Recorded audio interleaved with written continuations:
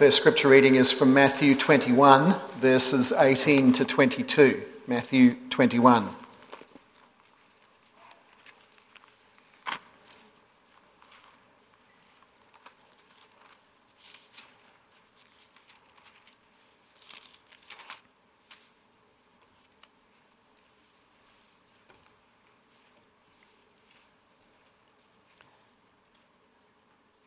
Chapter 21 from verse 18. Now, in the morning, when he returned to the city, he became hungry.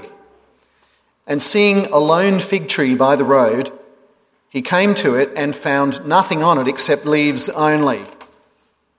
And he said to it, "No longer shall there ever be any fruit from you." And at once the fig tree withered. And seeing this, the disciples marvelled, saying, "How did the fig tree wither at once?" And Jesus answered and said to them, "Truly I say to you, if you have faith and do not doubt, you shall not only do what was done to the fig tree, but even if you say to this mountain, 'Be taken up and cast into the sea,' it shall happen. And all things you ask in prayer, believing, you shall receive." Would you also turn, please, to Micah chapter 6, verse 9. I'll read through to chapter 7, verse 8, but I won't be covering that last part of chapter 6. I'll move on in the text for the sermon to chapter 7, verses 1 to 8.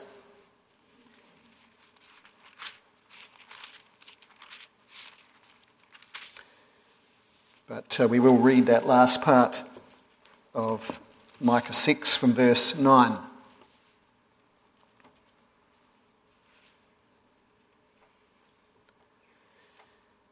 The voice of the Lord will call to the city, and it is sound wisdom to fear thy name.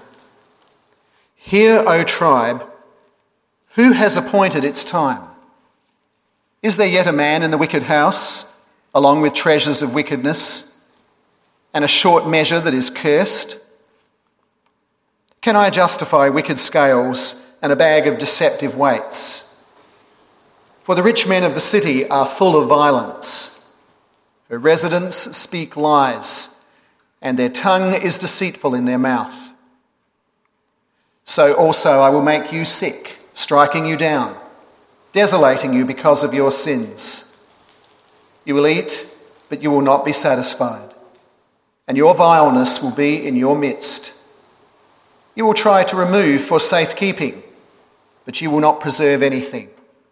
And what you do preserve, I will give to the sword. You will sow, but you will not reap. You will tread the olive, but will not anoint yourself with oil, and the grapes, but you will not drink wine. The statutes of Omri and all the works of the house of Ahab are observed, and in their devices you walk.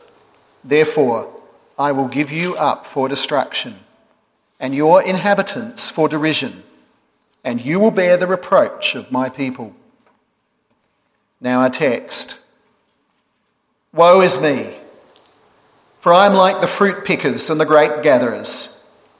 There is not a cluster of grapes to eat, or a first ripe fig which I crave. The godly person has perished from the land, and there is no upright person among men. All of them lie in wait for bloodshed. Each of them hunts the other with a net. Concerning evil, both hands do it well. The prince asks, also the judge, for a bribe, and a great man speaks the desire of his soul. So they weave it together. The best of them is like a briar, the most upright like a thorn hedge. The day when you post a watchman, your punishment will come. Then their confusion will occur. Do not trust in a neighbour. Do not have confidence in a friend. From her who lies in your bosom, guard your lips. For son treats father contemptuously. Daughter rises up against her mother. Daughter-in-law against her mother-in-law. A man's enemies are the men of his own household. But as for me, I will watch expectantly for the Lord. I will wait for the God of my salvation. My God will hear me. Do not rejoice over me, O my enemy. Though I fall, I will rise. Though I dwell in darkness, the Lord is a light for me.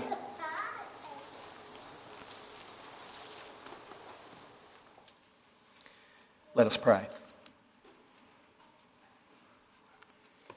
Heavenly Father, we pray that you would arm us by your word to resist better the pressures to be conformed to this world. Father, will you use your word by the power of your Spirit to transform us more and more into the likeness of the Lord Jesus Christ as outlined in your word, rather than to become more and more like the world and the people of it. We pray this in Jesus' name. Amen.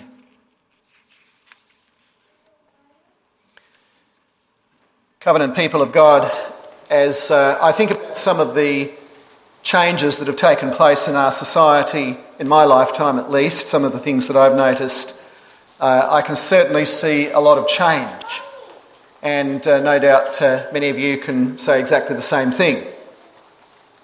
I've seen the church and Christians go from being, to some extent at least, a favoured group in society to an often ignored and even quite often despised part of society. I've seen the standards in our society depart from those that were, at least in an outward way, more or less in accord with the Bible, to an anything goes approach to morality, or rather to immorality. And then from there, more recently, to a cancelling of any voice that tries to stand against that. I've seen things change from a situation where Christians could go out in the street, they could go to the street corners in the cities, the CBDs, they could go door knocking and such things in order to bring the gospel. A time when people would contact the church, inquirers seeking the truth would contact the church and be looking for answers. I've seen things go from that to a situation where the open proclamation of the gospel in the marketplace is often illegal in many Western countries, not to mention some of the other countries, and where it becomes rare even for people to contact the church for material help now, let alone for spiritual help. People don't want to hear any preaching of any kind from Christians. And this is, of course, not the first time in history that things have been this way. Micah faced a very similar situation. And he didn't find it easy either. But he did know how to deal with it. And we see what he did with it under two headings, and it's following very much the natural division of this passage. First heading, woe is me, and that's in verses 1 to 6. And then the second point, but as for me, in verses 7 and 8. Woe is me, but as for me. In the first place, as I'm sure you understand, that expression, woe is me, in verse 1, this is an expression of grief. Sometimes in the scripture, the word woe and that kind of expression is used to speak about what God is bringing on a society, the punishment he's bringing, the woes that he brings upon those whom he is chastising or punishing. But in this case, and often the case in Scripture, it is an expression of grief. Another passage of that kind, Jeremiah 10, verse 19. The reason for the grief is due both to what was not common among God's people, Judah, and also it is grief due to what was common. What was not common is described by this illustration, this simile here. Micah says he's like a man who's hungry for grapes or hungry for figs off the fig tree, perhaps in a situation where he was visualising himself as a poor man who would go gleaning in the orchards to get in the vineyards to get some of the grapes or the figs there, according to that Old Testament law. but he finds that there's nothing there. There's nothing left, or there's nothing there. There's no clusters on the vines, and there's no figs on the trees. Verse 2 makes it clear that the simile here, what he's pointing to, the fruit that Micah craves but which he cannot find, that which is not common in the land, is godliness. And that was the point of the Lord Jesus in his acted out parable in Matthew 21 verses 18 to 22, which we read. In fact, it's even possible that the Lord Jesus set up that acted out parable out of familiarity with this kind of language in the Old Testament. The point of it being that the Lord Jesus curses that barren fig tree because he was hungry and it could not provide him with fruit, making the point that Israel is the fig tree that he cursed because there was no godliness in the land in his time either. Now, when we read that kind of expression, that there was no godliness in the land, there was no godly person, there was no upright man, when we read that kind of language, that is not an absolute statement. It's not to say that there are no believers at all. It is a generalisation. It's saying that this is what is characteristic of this society.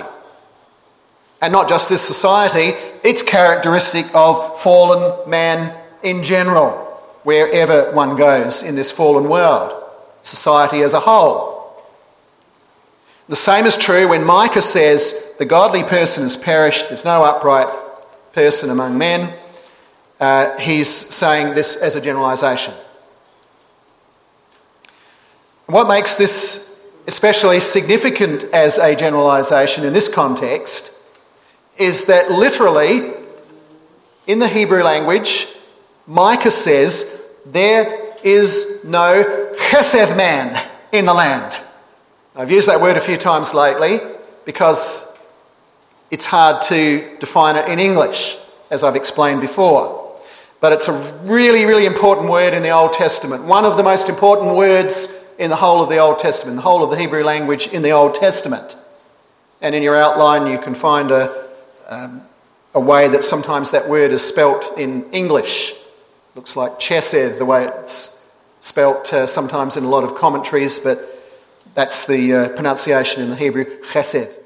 And so what he's saying here, this word chesed that means love, kindness, pity, compassion, mercy, grace, loyalty, loving kindness is a word that tries to bring some of that together.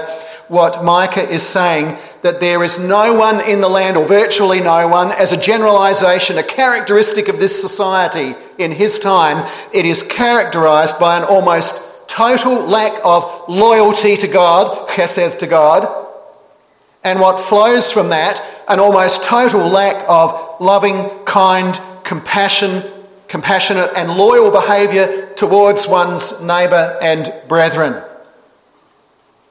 And that's important in the context because remember chapter 6 verse 8, which we looked at last time. And what does God require of you but to do justice, to love kindness, chesed, and to walk humbly with your God? Micah is saying there's hardly any of the kind of people that God wants to see in the land in this Old Testament situation. In the Old Testament church, he wants to see people who are governed by God's chesed, his loving kindness, in their hearts, and that is what is largely absent. So that is what was missing. But the problem was not only what was missing, but what follows from that, because we don't live too well with vacuums inside us. And when there is a vacuum of the things that ought to be in our hearts, you pretty well always will find that there is a surfeit of other things that are the exact opposite of what God wants to see. And so we get this list here, a description not only of what God wants to see and doesn't see, but also of the things he does not want to see, but there's an excess of these things in this society, things that God loathes. And we could summarise it this way. And as we do so, I want to compare it to some extent with the society that we live in right now. You find this in verses 2, the second half, 2b to 6. It is a society filled with violence. All of them lie in wait for bloodshed. They hunt for the others. They hunt for each other with a net. And you think about our society in that regard. Euthanasia, abortion, around the Western world, increasing cases of terrorism, crime, violent crime, people hunting for other people lying in wait for unborn babies and for the elderly who are approaching their death and hunting them under the guise of mercy. Corruption in high places, bribes, fraud, cronyism. The more a culture departs from the gospel, the more of that kind of thing you're bound to see. Expertise in doing evil. People becoming proficient in it. They're really good at it with both hands. They're fully committed and they're practiced at doing evil. Verse 3. Even the best of them, the most upright, like a thorn hedge or briar. Verse 4. In other words, people who are little else to others than a painful hindrance to them, fit for nothing other than burning. Breakdown of trust, breakdown of confidence in other people, in your neighbour, in your friend, in your fellow worshipper, and as part of that, breakdown of the family, to such a point that a man, as it's described here, cannot even fully trust his own wife and has to be careful what he says to her. Children turning against their parents, in-laws turning against their relatives, so that your enemies become the members of your own household. Verses 5 and 6.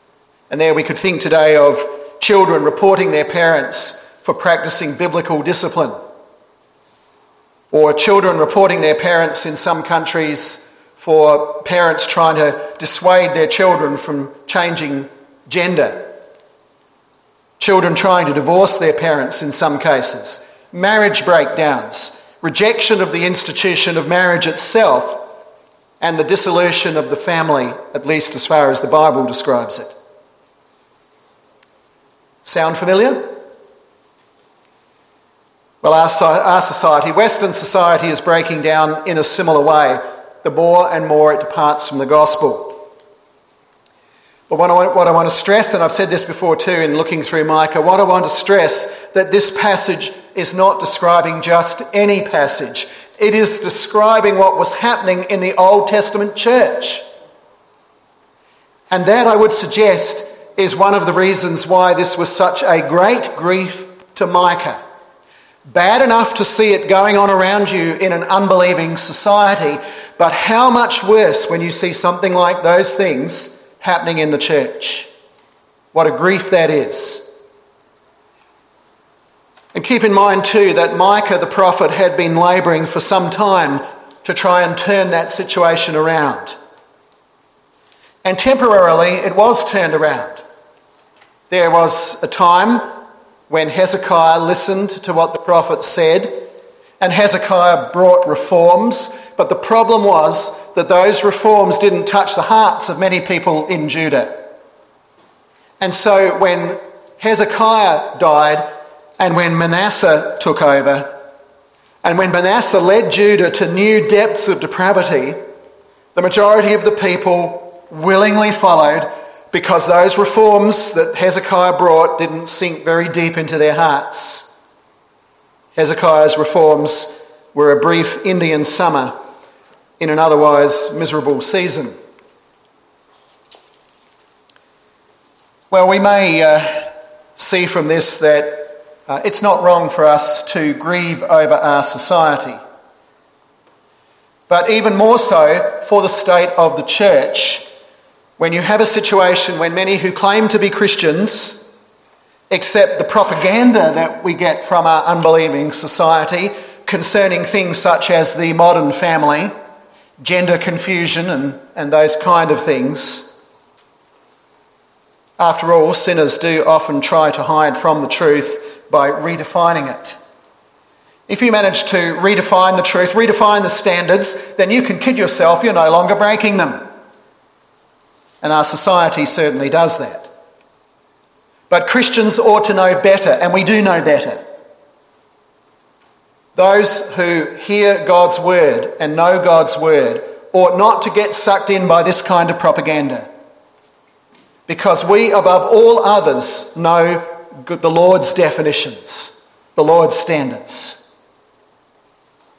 But sadly, this was a common thing for people to go with their unbelieving culture, and it was also something that happened in Old Testament times as Israel was influenced by the nations.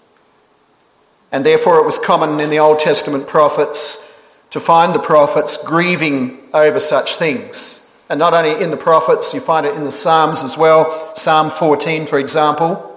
And you find it in the New Testament, as I've mentioned before, the Lord Jesus weeping over Jerusalem, Luke 19 verses 41 to 44.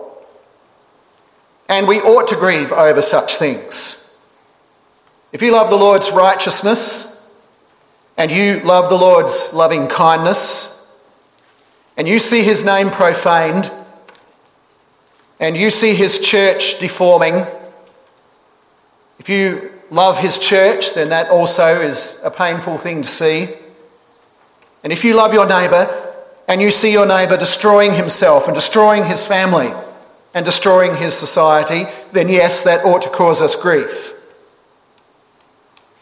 It is right to grieve because God himself is described as grieving over sin, and especially the sin of his people. Psalm 78 verse 40, Isaiah 63 verse 10, for example. In addition to Jesus weeping over Jerusalem, we could also think in the New Testament of passages like Ephesians 4 verse 30, which speak of the Holy Spirit grieving over our sin. So this kind of language is very common in the scripture. And thus Micah's woe to me, and ours as well, is a reflection of God's grief. Though, as I've said before, God does not experience emotions as humans do. Rather, his favour towards his people and his opposition to sin on the other hand, these are described using terms from human emotional experience to help us understand. But that doesn't alter the fact that when we reflect God's attitude towards these things, toward his church, toward his people on the one hand, toward his creatures, but also towards sin and evil, when we reflect God's attitude towards those things by our grieving, for us, that is something that involves the whole person. It involves our soul, it involves our mind, it involves our emotions as well, and hence a real grief. However, Christian grief is not a mere wallowing in misery. It is turned Godward. And that includes, this is something I think we know when we have a funeral. When a loved one who is close to us dies, we know how that works. We know the grief of it, but we also know the Christian joy that is coupled with that as we turn to the Lord and looked at the promises of the gospel. So we know in that situation what it means to turn grief Godward. What I'm suggesting is that applies to other things that cause us grief as well, including our grief at what we see going on around us. And we look at that in our second and final point, but as for me. And this contrast comes in verse 7. And the language that Micah uses here implies that whatever others may do, Micah says, I'm just going to keep looking to the Lord. And I'm going to wait for him and what he does in his providence according to his purposes. And I'm going to wait expectantly for that because I know that what he will do will be good and right and for his glory and also for his people. And again, this is not an expression that is unique to Micah. Psalm 31 verse 14. But as for me, I trust in you, O Lord. And very strikingly, I think, Habakkuk 3 verses 17 to 19. Though the fig tree should not blossom, and there be no fruit on the vines, yet I will exult in the Lord. On what basis can we do that? On what basis can we wait expectantly, even with joy, in the midst of such a crooked and perverse generation? Well, Micah gives us a number of reasons. One of those reasons is that he is confident, according to the second half of verse 7, that God hears his prayer. And that means that God knows also Micah's grief, and he knows the persecution of the faithful, and he knows about all the wickedness that is going on as well, sometimes within certain quarters of the church at large. So that's one reason, because God hears and knows. He hears the cries of his people especially. Second reason, verse 4, the second half, because Micah also knows that the Lord will deal with all that wickedness. The day when you post your watchmen, your punishment will come. Then their confusion will occur. The day of the watchman is thought to be a reference, though it does create some discussion among commentators, but it's thought to refer to the day of that the prophets talked about, the prophets being God's watchmen, the day of the watchman, the day that the prophets had warned would come upon Judah if they did not turn from their sins and turn back to the Lord. On that day then, confusion would come. The confusion and dismay of invasion, the confusion and dismay a little bit later on of exile in Babylon, but also the confusion of wondering, how could this happen to God's own people? And maybe sometimes that thought flits across your mind too when you look at what the church is going through today and you think, how could God allow his church to have to put up with all these things, to suffer all these things? And that can be a point of confusion. But it is especially a point of confusion when God's people refuse to recognise their own ungodliness and rebellion, as was the case with Judah.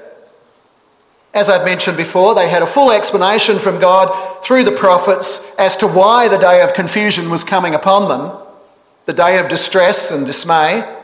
It was coming because of their own sins. But if you don't recognise that and accept that, then of course you're going to say, why does God do this to us? Why does he do this to his church? Not that that's the only reason he sends such things upon his people.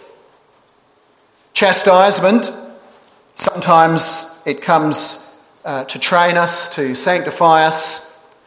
Sometimes it comes in connection with particular sins.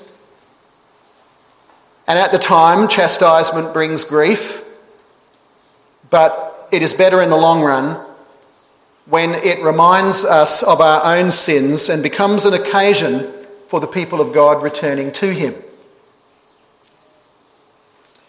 A third counterbalance to grief over ungodliness in the land, and that is the character of the Lord himself. He is the God of our salvation, verse 7. And on that basis, Micah can say, you enemies, you've got to accept the fact that you can knock us down, but we're going to rise again because God saves his people. He is the God of my salvation, verse 7. He is also a light for me, verse 8. Again, the character of God. And this character is seen above all in the Lord Jesus Christ, who is our Saviour, the Lord of my salvation, and who is our light, the light of the world. What can this perverse generation do to us? Sure, it can make things difficult for a time. It can cancel our platforms for speaking out publicly. It can remove our charity status. They can fine us. They can imprison us. But they can't touch that salvation. And they can't alter that light that we are given that guides us through the darkness of this world. And they cannot alter the life, spiritual and eternal, that sustains us at all times. The danger, though, is that we may do ourselves some harm if we forget these things, if we put our focus in the wrong place. Surely we do need to be aware of the darkness gathering around us in order to speak out against it, in order to warn our society for the good of those because we love our neighbour. We need to be aware and think about these things in order to encourage each other. We need to be aware of these things in order to pray about these things. And we need to be aware of these things because as particular things come before us, they need a response, an immediate response in various different ways. And we need to know how to respond appropriately. But our focus needs to be on the Lord, on his light and on his salvation. And if we focus more on our problems, we may find ourselves ground down by pessimism or even despair. If we focus on the solution, the Lord Jesus, we will be sustained by hope and by joy.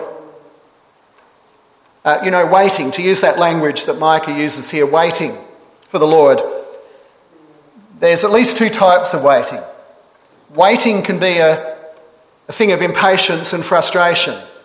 And probably most of you know this. Children may be waiting for their parents to get themselves organised to go somewhere, or parents waiting for their children to get their act together to go somewhere, a husband waiting for a wife waiting for a husband. We all know what it's like to have to wait for someone when we're ready and we're late and they're not ready. So waiting can be a frustrating thing, can be a matter of impatience. But then there's another kind of waiting. And some of the parents-to-be in our congregation, I'm sure, know that. You're waiting for that baby to be born. And that's waiting, but it's not waiting in frustration and impatience, or maybe sometimes a little impatience, but it's also waiting in joy and expectation, with a sense of eager expectation and excitement. And that's the kind of waiting that we have for the Lord. Something that comes with excitement and joy because it comes with a promised vindication of God's people. It comes with a promise of deliverance from all that harms. It comes with a promise of salvation. May it be that we learn to wait in our present situation, that we wait for the Lord more than we wait for the axe to fall. Amen. Let us pray.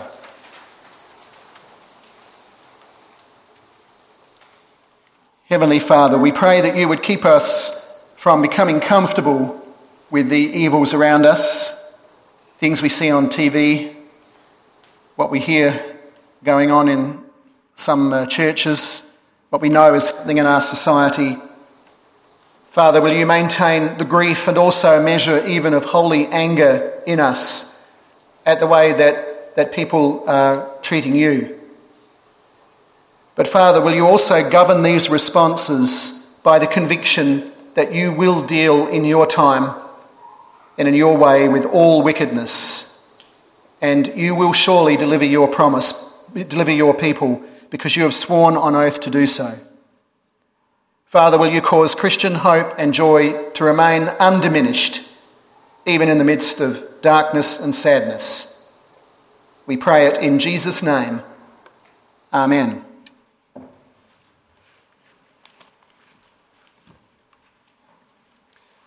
God's church is much oppressed, and yet she will be and already is in principle victorious, and she will eventually rest because her foundation is upon Christ. Psalter Hymnal 398. We'll stand to sing, and would you please remain standing after for the blessing and doxology. 398.